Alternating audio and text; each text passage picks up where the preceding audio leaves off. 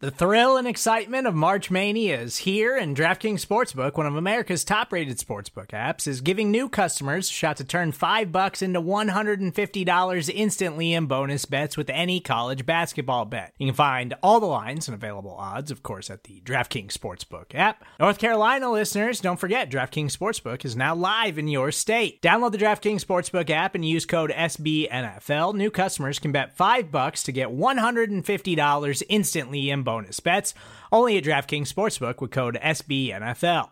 The crown is yours. Gambling problem? Call 1-800-GAMBLER, or in West Virginia, visit www.1800gambler.net. In New York, call 877-8-HOPE-NY or text HOPE-NY. In Connecticut, help is available for problem gambling. Call 888-789-7777 or visit ccpg.org.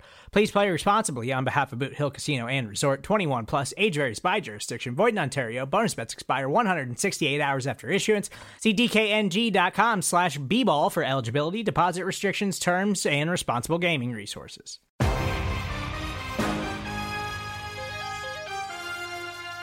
Yo, what is going on, guys? Welcome to another episode of the EPA Podcast right here on Bleeding Green Nation. As always, I'm your host, Victor Williams. Be sure to follow me on all platforms, Twitter, Instagram, anywhere else you've seen my face. Be sure to follow me over there at the Philly Pod. If you are new to Bleeding Green Nation, appreciate you guys for taking a listen to the feed. Be sure to subscribe on Apple iTunes, Spotify, iHeartRadio, anywhere else you get your podcast. Be sure to rate 5 stars and leave those reviews. All of them help with the exposure of Bleeding Green Nation, bring it to more eyes and ears of football fans, NFL fans, Eagles fans alike. Joining me as always, my co-host. You can find him on Twitter at @halfandhalf_TPL. He is Shane Half. Shane, we have a win to talk about this week, coming off their first loss of the season, 9-1. Not all wins are pretty. This one certainly wasn't, but a W nonetheless. How you feeling, buddy? Yeah, if there was an ugly win column on the standing sheet, this one would go in there, but there's not. So a win is a win. It could have been prettier. It could have made me feel better. It's kind of the second straight game in a row. There have been some struggles, but unlike a week ago on Monday Night Football, this week the Eagles walk out with the win. So that at least feels good. Yeah, when we get to the postseason and talk about seeding and stuff, nobody's going to care about how you won these games. They're just going to see the number of wins, and that is going to obviously dictate how the Eagles move forward. Now with a 2-game cushion after Dallas took down Minnesota, because they have the head-to-head tiebreaker over the Vikings. So now they have the 1-game advantage plus the tiebreaker, a nice little 2-game cushion for them as far as the NFC is concerned. But yes, the Eagles escape Indianapolis with a 17-16 win over the Colts, thanks to the heroics of Jalen Hurts and him accounting for his 2 touchdowns. 88% of the offensive yardage was all Jalen Hurts, and he had to make some magic happen in the fourth quarter because the Eagles tried as hard as they could to not win this game. You have the A.J. Brown fumble, you have penalties on penalties, you have reserve tight ends trying to make up for Dallas Goedert. There were a lot of things that went wrong in this game, but the Colts did everything they could to hand the Eagles the win, and then the Eagles took it in the end. Shane, just your immediate takeaways from this game. I know it's when we did the post-game show to now, some time has passed. But now that we've sat on it for a little bit, how do you feel overall about this team at this point in the season? And are there any overlying concerns that we should zone in on as the Eagles move forward and prepare for a playoff run? Defensively, what I watched on the All-22 kind of confirmed my thoughts post-game. I thought the defense played really well. I thought there were some tweaks to the run defense that showed up in a big way. The coverage was really good behind it. So the defense I thought was really good. The offense is still concerning. There's definitely some questionable game plan things that we'll get into. Overall, I didn't feel like maybe I might have given a little too much heat to Shane Steichen on the post-game show for the offensive game plan.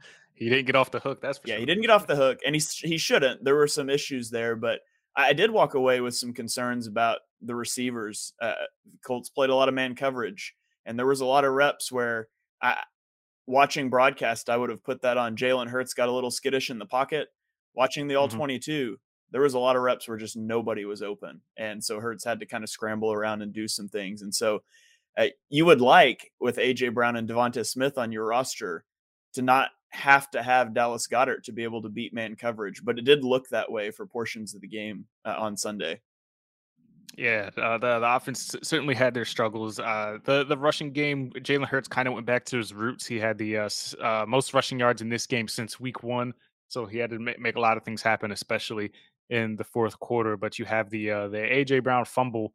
So basically, right, Marcus Epps forces the fumble. TJ Edwards recovers it. I forget, was it Jonathan Taylor? He's moving the pile, Yeah, and then Epps eventually strips it. TJ Edwards recovers it, and then AJ Brown gives it right back on the fumble of his own. So 2 uncharacteristic fumbles 2 weeks in a row for the Eagles receivers. The Quez botch last week, and now you have AJ Brown doing what he did this week.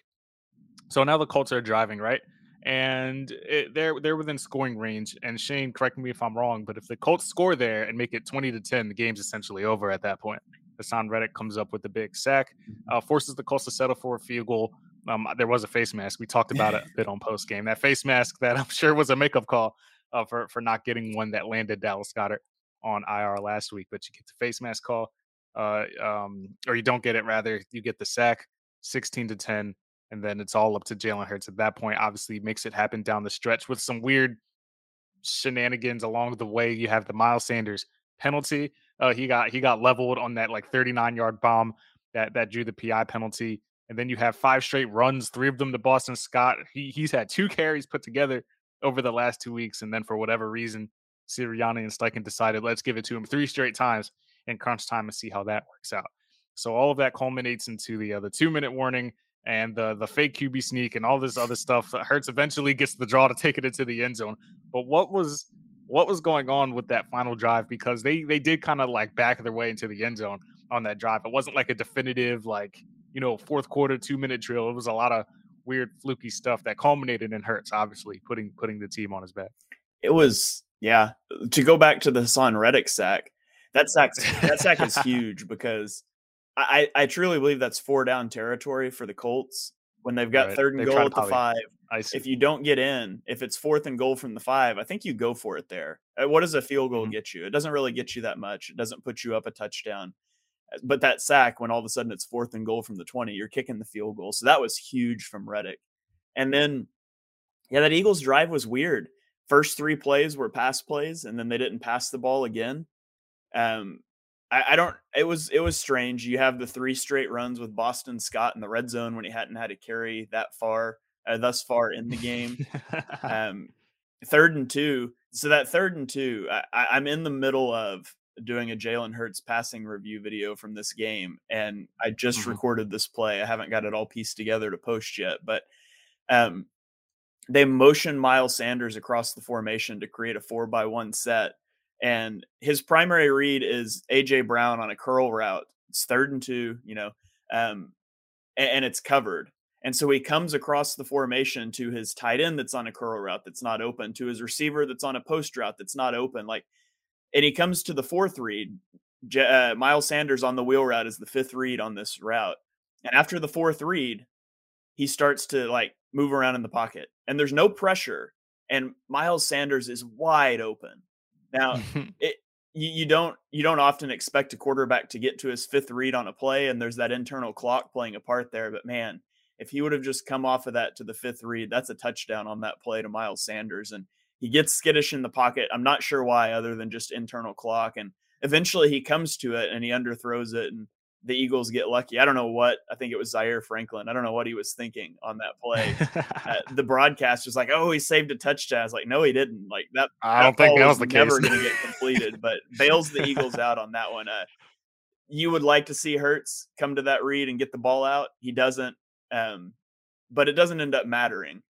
But it was just a weird drive there were strange coaching decisions in this game. You mentioned the fake sneak on 4th and 2. Yeah. What are we doing here?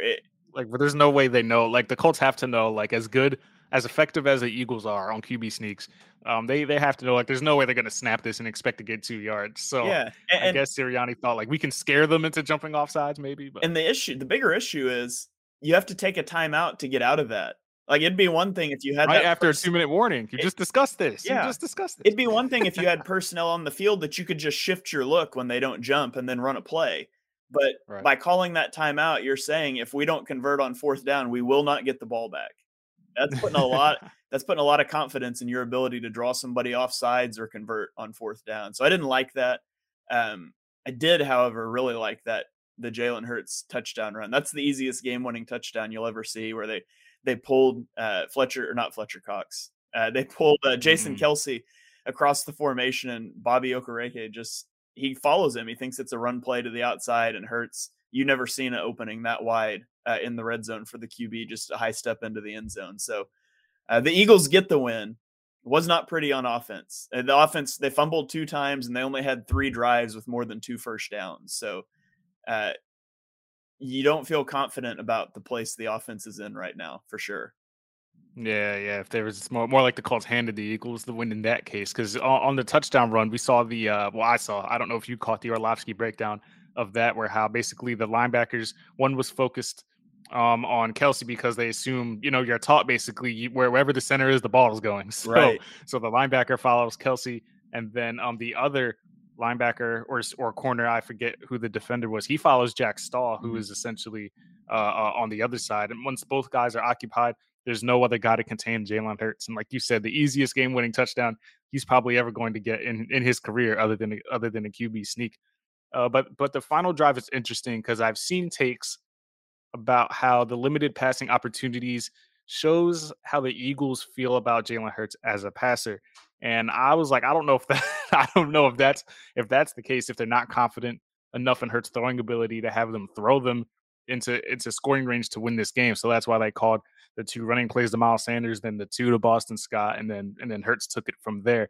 What do you make of the Eagles being very run heavy down the stretch to try and win that game? I'm going to chalk that up to just one of the strange coaching decisions too. So it's not Hurts' talent. It's not reflective of Hurts' talent as a quarterback, right? No, I don't think so. I mean, Hurts had some really good throws in this game. He ends 19 of 25. I think he was good throwing the ball. I don't know if they were struggling to uncover against man. I don't know if some of that goes into it. Like, they weren't trying to run the clock. I saw people saying they were trying to run the clock. They were up tempoing, snapping with 20 seconds left. If you're trying to run the clock, you're not going to do that.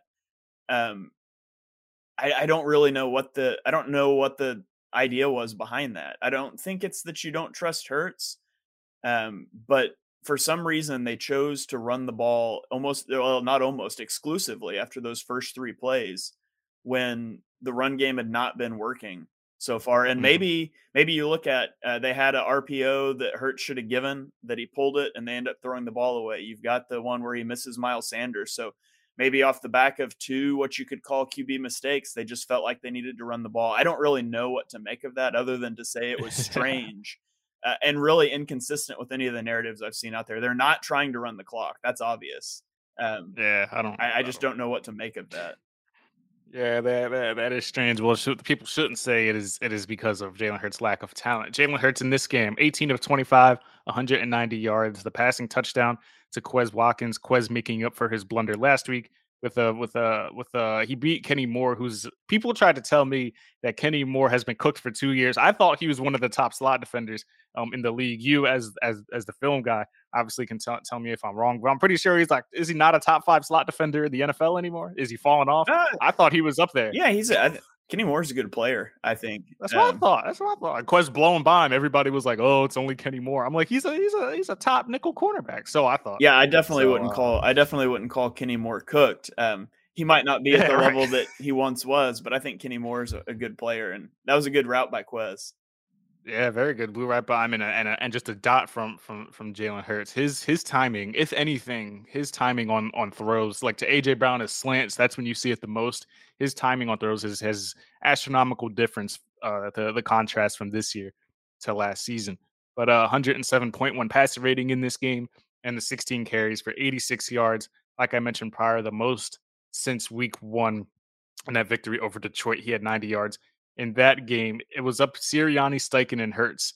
Basically told Jalen Hurts, I think this was the game plan coming out of last game. Like, we're going to put the ball more in your court this week. Hurts accounted for 88% of the total yards. Eagles had 314. Hurts accounted for 276 of those yards. So MVP-like stuff from Jalen Hurts. He probably was the MVP leader for maybe 4 hours before Pat Mahomes did what he did on Sunday night. So at the end of the day, I don't think Hurts is going to have the stats to really compete with Mahomes, but he's certainly in that MVP conversation. Shane, on the post game, we talked about the tight ends and kind of somewhat being vindicated on our prior desires for ones at the deadline. We didn't get them, and now we have Grant Calcaterra trying to block people. He's getting called for holding penalties because it's not his strong suit. The 3 tight ends as a whole combined for 1 catch for 7 yards. What are we going to do about the tight end position? Is there any hope for this group until Dallas Goedert comes back? No, I mean, not in the short term. Grant Calcaterra he's a project player. That's why you took him on day 3. He's not ready yet. That's why he's 6th-round pick. Yeah, he's not ready yet. Jack Stoll is just not a good football player. He can block a little bit, but he's just not a receiving threat. I think your best chance is for Tyree Jackson to just come out of nowhere, and I don't think that's going to happen either. So he had a penalty himself, I think. Yeah, he did. I would love to see him go more 4 wide receiver and spread things out while they wait on Goedert to get back. I don't know that they're going to do that. They ran a lot of 11 personnel in this game. They like to keep their tight ends on the field. All 3 of them. Yeah, I think Stoll played like 81% of the snaps. So I don't think the tight end is going anywhere. And I don't think these tight ends are going anywhere. So I guess we could take that both ways. But I don't expect a lot of production out of tight end until Dallas Goedert comes back. Yeah, Jack Stoll is clearly the tight end 1. He led the snaps by a wide margin on Sunday. So I see this is another take. I want to hit on the receivers real quick. I see some people saying, of course, this is on the internet, that Devontae Smith has taken a step back this year. I don't think that's the case. He's not getting as many deep looks, in my opinion. But what do you make of Devontae Smith thus far into the season? He led the team in snaps, receptions, and yards last week. So he's one of the beneficiaries of Dallas Goedert going down. But what do you make of Devontae Smith in these last few weeks? Yeah, Smith's been fine. I guess you could maybe say it's a disappointing year in terms of people thinking he would have more production. I actually thought, preseason, I said that I thought that he would have more yardage than A.J. Brown this season. I thought A.J. Brown would draw a lot of extra attention. I said that. So, I said Devontae would have more yards and A.J. would have more touchdowns. That was my take before the season. Yeah, that's where I was at as well. And so if that was your expectation, you could call it a disappointing season if you're playing fantasy football with it. But in terms of him taking a step back, he hasn't. He's still putting out, he still runs really good routes. He's got good hands. He's done the things that he's showing the things he showed last year. He's just not wide receiver 1. Or I guess not even that. He's still kind of splitting. I think he's probably clearly wide receiver 2 behind A.J. Brown in terms of the pecking order. But last year, he was it. He was the only receiver you had. And this year, he's not. So his production's taken a dip, but his play hasn't fallen off. Yeah, Jalen Reagor last year. Don't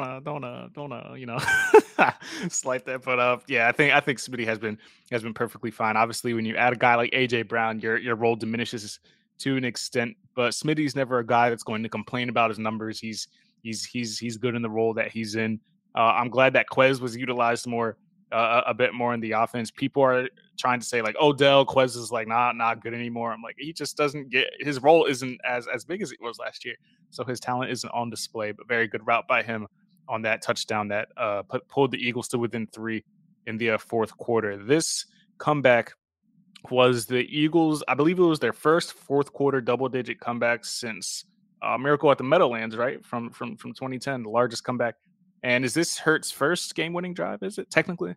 Or did he have another? I'm not sure on that, but it might have been. I know there were some close ones. That throw to Quez last week was all but a game-winning throw, but we know how that ended. Before we hit on some defensive notes, because there's a lot of praise to go around defensively. Any other things you want to fire off as far as the offense? I think we kind of hit on everything. Good game by Hurts. Obviously carried the offense. Not much to speak of as far as the running game is concerned. Do you want to take a look at Darrell Henderson? He was released yesterday. Obviously, Melvin Gordon's probably not a good bet there with all his fumbling woes, but Henderson's out there. What do you make of the running backs? I mean, I'd give anybody a shot to come take a job from Boston Scott or Kenny Gainwell, but Austin Scott's the kick returner now, dude. Yeah. Trey Sermon's the guy. The second best running back on this team is a game day inactive every week. So I've wanted to see Sermon for a while. I don't think they're going to make any sort of move. I think if they were, they would have put in a claim, but I don't see that. But I will say one other note on the offense, though. So Jalen Hurts now is third in QB rushing touchdowns in his first 3 seasons in the NFL at 21. So he trails Josh Allen, who had 25, and Cam Newton, who had 28. So he's got 7 games to go.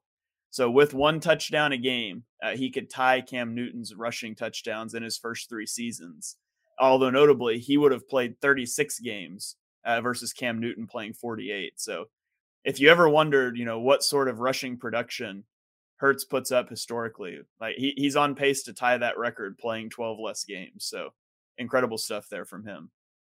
Yes, and despite what people may believe, they were saying this a lot before the season, the rushing attack is not a detriment to the offense. It is an additional weapon. And Hurts likes to call himself a triple threat rather than a dual threat. He has said he has his passing, his rushing, and he has his mental. You know what I realized now that we watch as much film as we do, and this has always been the case, but I realize a lot more as I try to dissect Jalen Hurts. Do you know how smart you have to be just to run an offense? Oh yeah. The things you have to memorize and understand and comprehend. And then on top of that, you have to go out there and execute it at a high level. There's a reason why there's only 32 of these jobs in the NFL. And you could argue that 6 to 7 of the guys in the league right now probably shouldn't have those jobs. Zach Wilson just got benched for whatever reason. So that's a whole nother thing. But when you sit and watch it, us as content creators just trying to understand the concept so that we can create half decent content. And then these people have to go out there and do it. And did this why they get paid millions. It is just wild to to understand. I watch a play like that the one I was just talking about, the underthrow to Miles Sanders, where Sanders is the 5th guy in the progression. I watched that play 12 times to sketch out the routes and get the progressions down and what the coverage is doing. And Hurts has 1 shot at that, and he's got 3 seconds to do it while 300-pound guys are trying to kill him. So it's impressive the way, and of course he knows what the play is on the front end, but it's impressive just how they're able to process all that stuff. Or even on situations where say the radio doesn't come into the helmet and you have to figure it out on your own, and you have to make sure the whole offense and the offensive line knows what's going on. And it is a lot. Speaking of that, what's been going on these last few weeks with Kelsey's snaps? 1 over the head last week. 1 went early against Washington, hit Hurts in the chest. He didn't see that coming. What do you think's going on there? I have no idea, but I hope they figure it out. I know if you see some cadences in the film or something, I'm not sure. Yeah, no, it's happened some early in the season too. They had a couple fumbles off of snaps. I don't know. Maybe Jason Kelsey is trying to do the Eagles a solid and inflate Hurts' fumble count so they can talk him down in contract negotiations. I don't know. Oh, yeah. But it has been an issue some throughout the year, and it hasn't really cost him big yet. I guess it cost him a fumble. I think it was against the Commanders, but I don't know. Hopefully that gets smoothed out. Yeah. Fun fact about Jason Kelsey: this Sunday he will, if God forbid, anything happens, but as long as he suits up this Sunday, he will break Chuck Bednarret's 60-year-long record of 132 consecutive starts. If Kelsey suits up for his 133rd, he will break that record for the most consecutive starts in Eagles history. Chuck was the last one to do it from 1941 to 1960, or 1949 to 1962. So there you go. There's some Eagles history for you. Jason Kelsey, shoe-in Hall of Famer. He's 133 consecutive games. The last one he missed was week 7 of the 2014 season. It's crazy. That is a long time. That's a long time to be playing football, man, at a high level at 35 years old. Speaking of 35-year-olds, one joined the team last week, literally on Thursday, and made a heck of an impact along with Linval, Joseph, and Ndamukong Suh and Joseph combined for 7 tackles, 2 QB hits, and a sack against the Colts, and stuffed the run, of course, after that blasphemous first drive with whatever Gannon was trying to do. They got their feet underneath them, held Jonathan Taylor to just 2.3 yards per carry after that first drive. Joseph and Suh look like they can still play at a decent level, and it'll only be better once Jordan Davis comes back into the mix. Shane, what did you make of the Eagles' debuts of the 2 guys that have been with this team for all of 4 and 5 days prior to that game? Yeah, so let's start with the first drive. The first drive. Do we have to? Yeah, real quick. So Gannon tried to roll out the same offense, the odd fronts, nickel personnel, and just insert Linval Joseph and Ndamukong Suh in the middle, and we'll see if that'll fix the defense. Well, it didn't. Jonathan Taylor rushed for 49 yards on the opening drive. So they may, and this is what I talked about in that Twitter thread, that plugging those guys in would not fix the defense. There was going to have to be some schematic changes that happened. This is what you said prior to that game, like when the signing happened, right? Yeah. I remember that. I remember you fighting the good fight. I had a Twitter thread just talking about Linval Joseph and the Chargers defense, and people were trying to tag me on that afterwards and be like, "How'd that work out?" And I was like, literally exactly like I said. They tried to insert them and it didn't work, and then they made some schematic adjustments after that. They didn't stop playing nickel. They started run blitzing a lot on early downs, particularly Josiah Scott firing through like C gaps. You had Chauncey Gardner-Johnson coming through a B gap on one. They started to run blitz a lot. And people look at this game and they say the Eagles played the run better than they did against the Commanders. They actually allowed more yards per carry than they did against the Commanders, 3.8 versus 3.1. Mm-hmm. The reason it feels better is because there was a number of times you were stacking those guys up at the line of scrimmage. Against the Commanders, it was consistently 3 yards every play, which is fine if you can get off the field in third and short situations, and the Eagles couldn't. Here they were selling out. They were run blitzing more. They're getting tackles for loss. They're getting stops for no gain. Now, they gave up some rushes too, but that doesn't feel so bad when sometimes you're getting into 2nd and 12, and now you can get your pass rush sets on the field. And so we saw more aggression out of Jonathan Gannon, and a lot of it came from run blitzing. And, after the opening drive, the defense only allowed 20 yards per drive the rest of the game. They gave up 9 points, and 6 of them came on short fields after offensive turnovers. So really good performance by the defense. I think they pressured Matt Ryan on 44% of his dropbacks, 20 pressures. They sacked him 4 times. 3 of those sacks came on plays where they did not blitz. I put this stat out on Twitter too, that people complain about Gannon not blitzing, but the Eagles ranked 13th in the league in blitz rate at 27%. Doesn't feel like it, but he doesn't want to blitz. He's hesitant to blitz. The Eagles come out the opening drive on a 3rd and 6, first third down of the game, and they send a blitz and they get a guy in a free runner, but it's still a completion. Ryan gets the ball out and it turns into a 20-yard gain. And when that happens, you're going to be hesitant to blitz. Now, he dialed some up in good situations at the end of the game, but the Eagles are so good at getting pressure without blitzing. They're number 2 in the league in ESPN's pass rush win rate. They've got 3 guys in the top 10 at their position. Josh Sweat and Hassan Reddick are 3 and 6 respectively. Javon Hargrave is 4th for defensive tackle. So they can get after the quarterback without blitzing. And it's what they did on Sunday. Yeah, I'm gonna give you the floor because this is your favorite stat you like to bring up, and I thought it was going to come up in this instance for the people that, because it's the running joke on Twitter, and I've been one of the people to make this joke for the people that make the joke that all these new additions and edge rushers drop back into coverage, and Gannon loves to throw the defensive line into coverage. What is the updated stat for guys like Hassan Reddick and all these other guys that people claim are in pass coverage all the time? What is the updated stat for the number of snaps these players have played in pass coverage? If you have it, I will have it in just a second. I got to scroll through it here. Okay, here we go. I know that's your favorite. Yeah, stat, so right? People complain. These are the 2 complaints about Gannon's defense nonstop. He doesn't blitz. The Eagles are above average in terms of blitz rate in the NFL. The other one is people love to complain about the Eagles dropping Josh Sweat into coverage, Brandon Graham into coverage, whatever. So Brandon Graham has dropped into coverage on 5.1% of his pass rushing snaps. Robert Quinn, 2.1%. Josh Sweat, 3.6%. Hassan Reddick is the highest number at 13.6%. Because he's playing linebacker, so he's going to have to sometimes. In the times he's dropped, he's allowed 4 receptions and he's got 2 pass breakups. So he doesn't do that. It's notable when it happens. You notice it because it's bad when it happens. You see Robert Quinn out there. Yeah, you notice. Oh my word, Robert Quinn has no idea what he's doing dropping into coverage. Well, he does it 2% of the time, but you got to do it a little bit for predictability reasons. But yeah, people are looking for nits to pick with that one. Yeah, it's just funny when you bring it up because I always laugh because I make those jokes a lot. I had said I could not wait to see 330-pound Linval Joseph in pass coverage because it's funny. It might work because he has the wingspan, but it is. I distinctively remember. I think it was last year in Ndamukong Suh dropping into coverage and getting a pass breakup for the Bucs. Hey! When it works, it works. So to your point, yeah, Gannon is hesitant to blitz. It's been even more so the case without Jordan Davis because you don't have that guy up in the middle taking up two defenders at once. So when you when you don't have the Jordan Davis obviously taking up two defenders over the middle, it's going to allow, or it's going to be necessary for Gannon to use an additional defender to try and blitz without him there. That's why he's been as hesitant. So I've been one of the Jonathan Gannon, I don't want to say supporters, but I think he's gotten a lot of flack.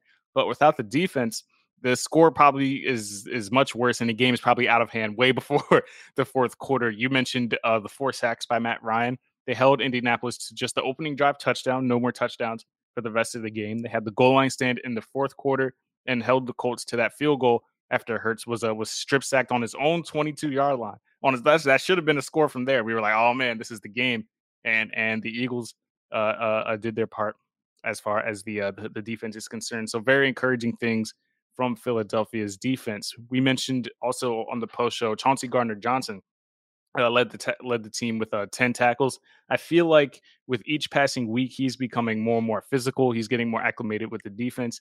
And for a guy his size, he hits pretty hard. We mentioned that we thought a penalty was coming on that one hit. I say it week in and week out that Gardner Johnson is probably the first guy that's getting paid. You know, if it's not going to be in the middle of the season, it'll definitely be in the off season. Your updated impressions of Chauncey Gardner Johnson, because we used to make the running joke of the you have to be a good safety to be in the right place to get these interceptions. Unfortunately, his interception streak has come to an end this week, but a solid performance for him all around versus Indianapolis. Yeah, I blame Marcus Epps. If Marcus Epps had not stripped that ball, Chauncey was about to get his interception. I could feel it in my bones. Yeah, he's gotten tremendously better from the beginning of the season. He's learning a new position. Regardless of if he wanted to call himself a safety at the trade time, he was not. He'd never played safety. He played like 4 snaps in his career at safety. And so he's been thrown into the fire, and it was rough early. I think he's carried through that, and he's playing really good football right now. So that's good to see. He still has some liabilities as a tackler. He's going to hit you hard. He might not bring you down, but he's been known to miss a few tackles. But overall, I think he's played really well. And Marcus Epps as well has played really well. I think he under the radar because Chauncey gets all of the hype with the interceptions. But Marcus Epps has had a really solid season too. So safety looked really dire for the Eagles early in this offseason. And it's become, I don't know if I would say a strength of the team, but it's been a very good part of the team. Yeah, it's been, when you think of the safeties in general, because Marcus Epps has stepped into he's transitioned well into a full-time role. That was a big question in the offseason.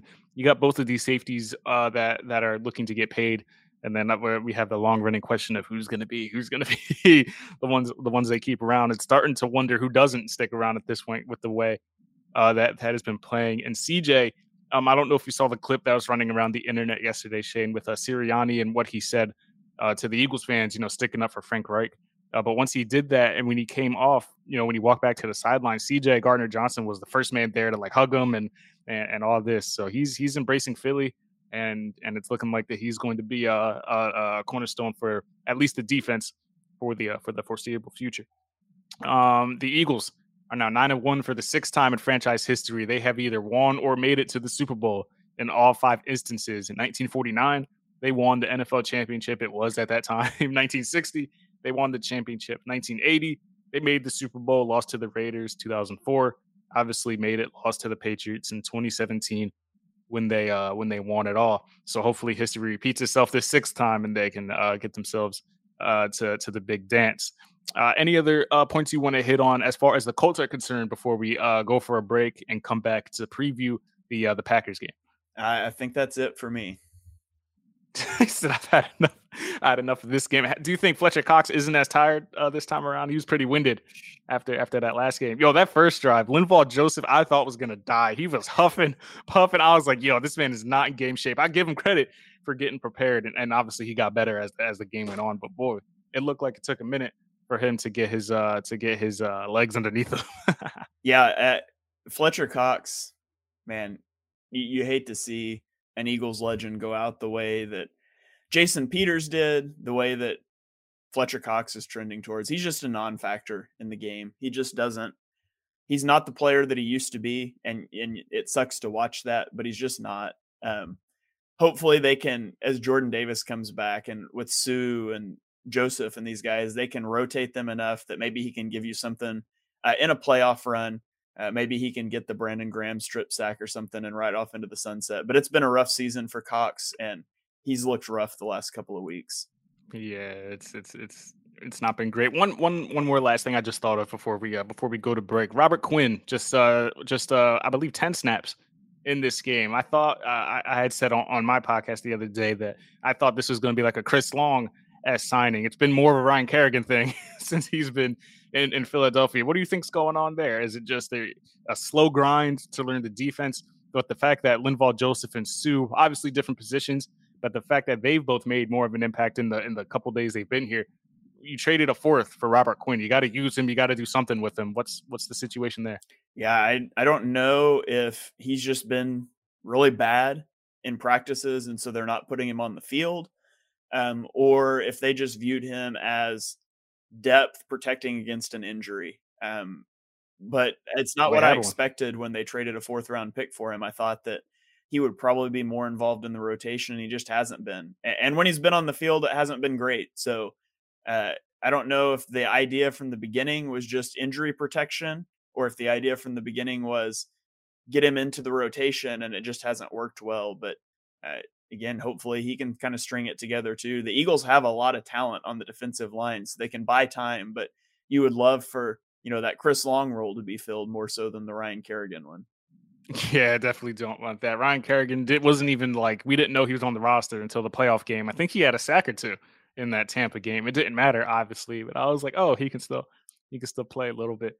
All right, that wraps up the at least the recap of the Colts game. Eagles sit at 9-1 following their 17-16 victory and come back home to face Aaron Rodgers and the Green Bay Packers this Sunday night. We're going to head to a quick break and then come back to preview that game. Thank you guys for listening. Make sure to stay tuned right here to the EPA podcast on Bleeding Green Nation. Support for this show comes from Sylvan Learning. As a parent, you want your child to have every opportunity, but giving them the tools they need to tackle every challenge, that takes a team. Now more than ever, educational support tailored exactly to what your child needs can make all the difference. That's why parents have trusted Sylvan Learning for 45 years as the ultimate teammate in their child's educational journey, instilling in them a love for learning and a passion for reaching the next level. And Sylvan's Insight Assessment can identify gaps in learning and areas that could be of concern for your child. It's a 360-degree view into your child's learning that you can't find anywhere else, and helps ensure that your child didn't miss something in school that might put them at a disadvantage in the future. And right now, it's the best price of the year at $29. Go to sylvan29.com to learn more and get your child's assessment for only $29. That's SYLVAN 29.com. And we are back here on the EPA podcast. Just finished talking Eagles Colts. We're going to get into the Eagles and Packers on Sunday Night Football, previewing that matchup. But before we can even get into the matchup, Victor, the black helmets, the all black uniforms. Yeah? It's the first time we're going to see it. What are your thoughts on the uniform combination? I always like the blackouts. I think they're always a sleek look. I know some people are indifferent about the black helmets because in certain lighting it doesn't look too different than the midnight green, but I'm intrigued to see how it looks. I personally wanted to debut it against Dallas, but I guess it's not too bad going against Aaron Rodgers and the Packers with them all. But I've always loved the all black looks. They're my favorite jerseys. I have a really hot take. I actually think midnight green is better than Kelly green. I know that's not a popular take, but everybody wants the Kelly green, and I can't wait for Kelly green. I personally don't understand the infatuation with it because what did we win in Kelly green? We didn't win anything in Kelly green. Why do we? But I get it. It's like the Sixers and the Blacks. I love those. So I get it for the nostalgia aspect of it. Yeah, I'm with you. I just don't have the nostalgia with Kelly green. That was before my time. So yeah, it wasn't my era. So maybe for however, generation before us. I love the old school logo with the eagle and the football. I really like that logo. I've always thought that was really cool. So Oh, the green eagle with the that's dope. That's dope. I'm not saying I hate it. I'm just saying like midnight green is a dope color. Why does everybody want Kelly so bad? Anything's better than the mustard yellow and the baby blue that we wore one time. Yeah. I like the black helmets. Man, I'm not a huge fan of the whole like monochromatic look that everybody's going with, like the solid white for the Bengals. Like Yeah. mix it up here though. Like my ideal uniform combination would be the black pants, the Kelly green top, and then the black helmet. Mhm. I think that would look really cool, but nobody asked me, so there you go. I want to see the return of the midnight green jerseys with the midnight green pants. I want it all green. I want to see the return of that. So I used to play that combination in like Madden, like back in the day. I think I hate the like the white like the white jersey. I don't hate it, but like the white jersey and the green pants is just so like plain. I'm like, we need to spice it up. I wonder how everything's going to look next year when they update the word mark. I think 2024 is when they update the word mark, like this new one on jerseys. I guess we'll see how that looks. But yeah. Yeah. All right. Well, let's get into the Packers. The Packers are not a good football team, but they do have Aaron Rodgers at Mhm. quarterback, who has not been a good quarterback this year. But you always wonder if Aaron Rodgers is going to be able to just flip a switch. And Christian Watson, who looked really bad over the first several weeks of the season, suddenly has 5 touchdowns in the last 2 weeks. And so the Packers are maybe beginning to find their footing. I don't know if I'm ready to say that, but if Aaron Rodgers has confidence in one of his receivers, it could be problematic. They are the 14th overall DVOA team. They're 9th in offensive DVOA and 20th in defensive DVOA. The most notable things is they have a really good run offense, which maybe the Eagles have that issue fixed, and they have a really bad run defense. So this could be a very run heavy game on both sides of the ball on Sunday night. Yeah, I think so. Especially with the I don't know if you've seen it. There's like rumors or like initial reports of like Rodgers and like a thumb thing going on. Like he has a thumb injury of some sort. I'm seeing rumors of that. I haven't checked before this, but I remember last week like his hand was bothering him. But regardless, yeah, Aaron Jones has been a problem this year, especially with the lack of receiver talent. Pass catchers, who do you think is the leading receiver for? I don't know if you've looked at it, but who do you think is the leading receiver currently for the Packers? Is it the running back? Oh, that would be depressing. Nah, it's Alan Lazard. So he has okay. 529 yards. He's missed some time, but he came back. The tight end Robert Tonyan is at 342 yards. Then you have Randall Cobb, who Aaron Rodgers, whined and complained for. He wanted him back, so he's here, 330 yards. The other rookie, Romeo Dobbs, he's been one of Rodgers' favorite targets as of late, but he is injured. And then Aaron Jones, Christian Watson, Sammy Watkins are all in the mix. But to your point, Christian Watson, has it 5 touchdowns in the last 2 weeks? It is. Yeah, 5 touchdowns so in the last 2 games. He is coming into his own. He's a guy I really, really liked.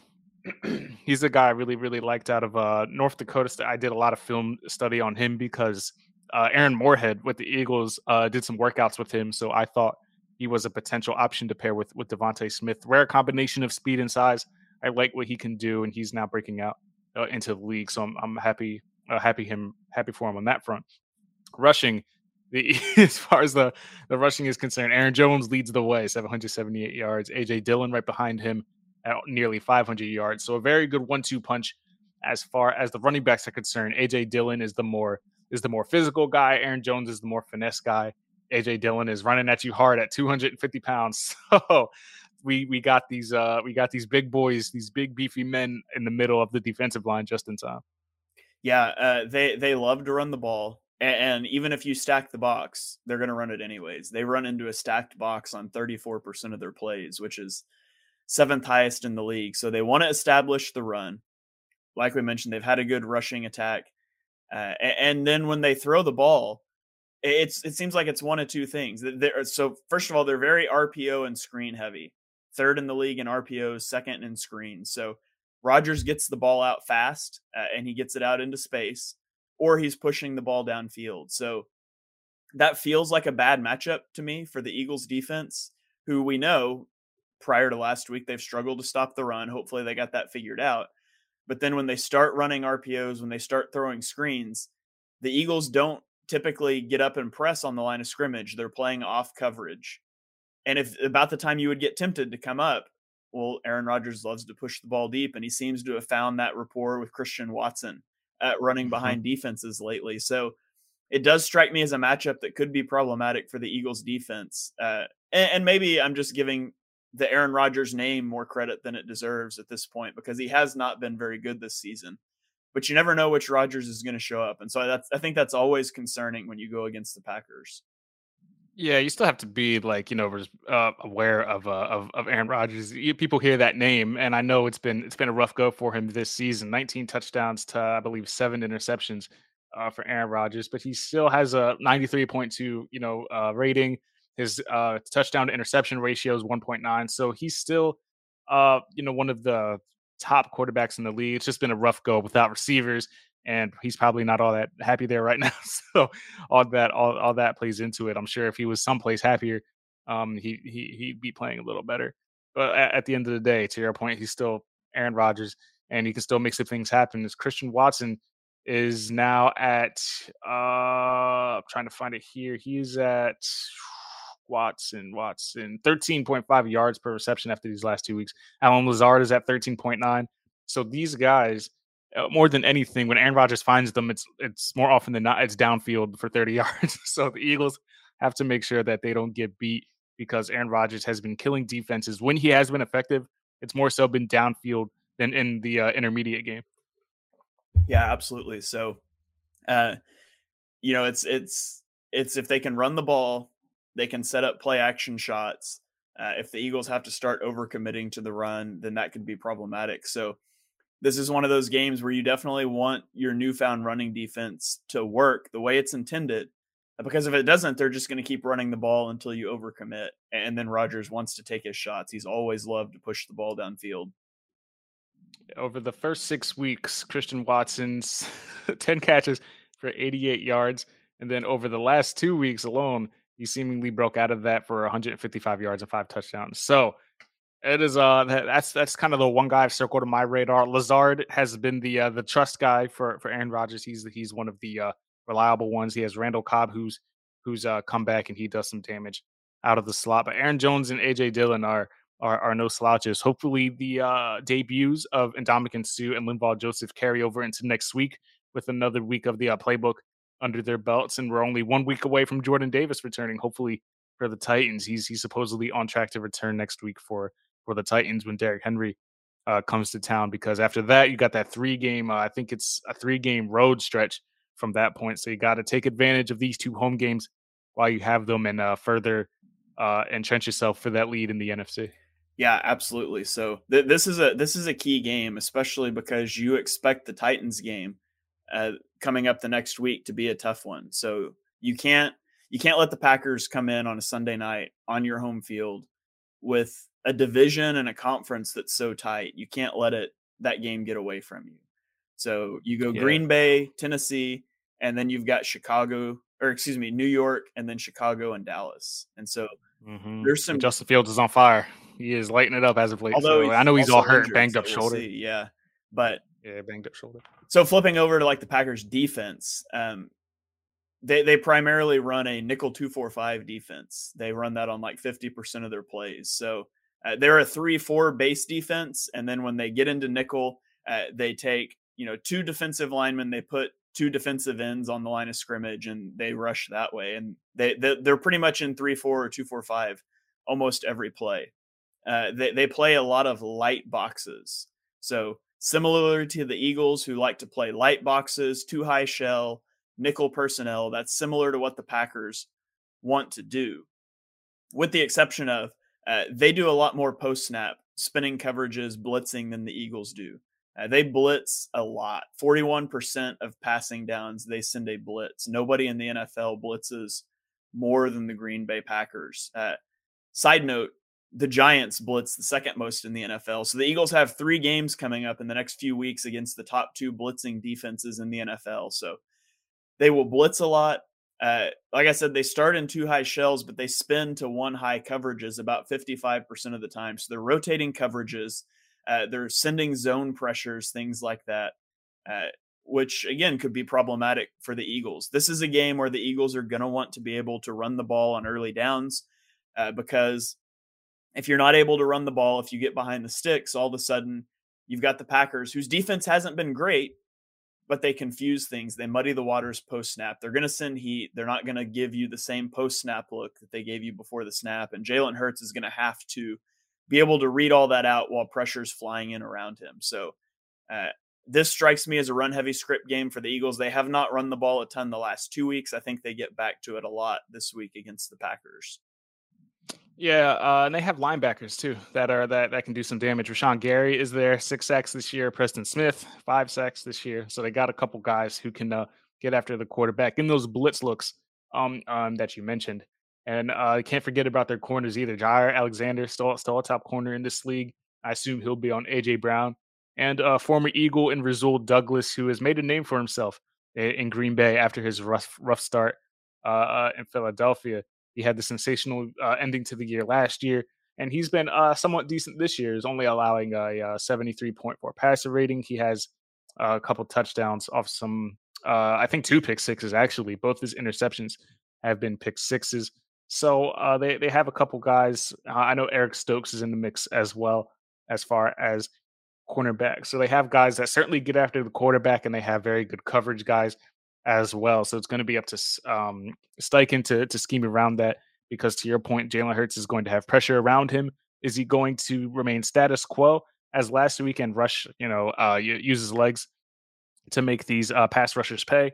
Or are they going to try and do what they did at the beginning of the season and try to scheme these guys open? Because for the most part, AJ and Devontae Smith, they beat their cornerbacks for the most part in this game. Devontae got what he wanted when he was targeted, and AJ did as well. Although AJ only had 2 targets in the second half for whatever reason. So, and he was off the field like on that 1 3-and-out drive. Like he wasn't even on the field for that instance. So AJ Brown and Devontae Smith will have to take advantage of their matchups as well. But I'm intrigued to see how Steichen can beat the blitz-heavy Packers defense. Yeah, and the Packers defense does have some injuries. Rashawn Gary's on IR right now, and I think Eric Stokes is going to be out for this game as well. So one of the things that forces the Packers to do is that they've been keeping Jair Alexander out of the slot. They like to put him in the slot sometimes when they go into nickel personnel. So with Stokes out, they've been dropping Darnell Savage from safety into the slot and putting another name that Eagles fans will recognize in Rudy Ford in at safety in their nickel packages. So hey, he picked off Dak twice, didn't he, Rudy Ford? Yes, yeah, picked off Dak twice. So you hate to see it, but so I think the Eagles can throw on this. The pass rush isn't going to be as scary with Gary out. The pass coverage isn't as good with Stokes out. It doesn't let them do what they want to do with Jair Alexander. All of a sudden they're having to drop a safety into the slot and all those sorts of adjustments they have to make. I think this is a team you can throw on. I just think it's a team that you would rather run on to try to take the teeth out of that blitz. Yeah, let's hope that they're able to go ahead and get moving on that Packers defense. Try to make it to 10-1. Like we said, the Packers haven't done a whole lot, not a whole lot of damage this year, but it's still Aaron Rodgers, and you still got to respect what he's done in the league and what he is still capable of, especially with Christian Watson now emerging and recording 5 touchdowns in his last 2 games. Shane, any other things you want to tap on for this Packers game before we go ahead and wrap this up? Yeah, just that we've talked about facing challenges heading into the playoffs, knowing that the Eagles didn't have the most difficult schedule. The Achilles heel of the offense early in the season was facing blitzes. And so it feels like they've gotten better against that. Like I said, 2 games against the Giants coming up. You've got the Packers, very blitz-heavy teams. We're going to find out real fast if that's still an issue that they need to work on heading into the playoffs or if that's been taken care of. So that's probably what I'm most fascinated to see in this game is what the Eagles' answers to the blitz are offensively, especially in the drop back passing game. Yeah, it would be up to interesting to see how Jalen Hurts will be utilized this time around in this game. Appreciate you guys for taking a listen to the EPA podcast right here on Bleeding Green Nation. Be sure to subscribe, rate 5 stars, leave those reviews to help the exposure of BGN Radio. I'm your host, Victor Williams. Follow me at the Philly Pod on all social platforms. Shane, where can the people find you and all your past and upcoming projects that you got cooking up? Yeah, you can follow me on Twitter at @halfandhalf_TPL. You can find my YouTube at ShaneHalfNFL.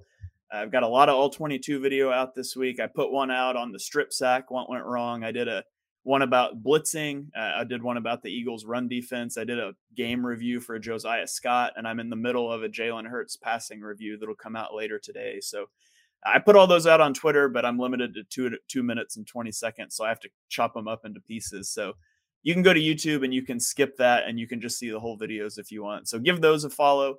You'll hear a lot of the information that I put out on this podcast because the prep work is the same, but with a little more visual form. So you can check those out.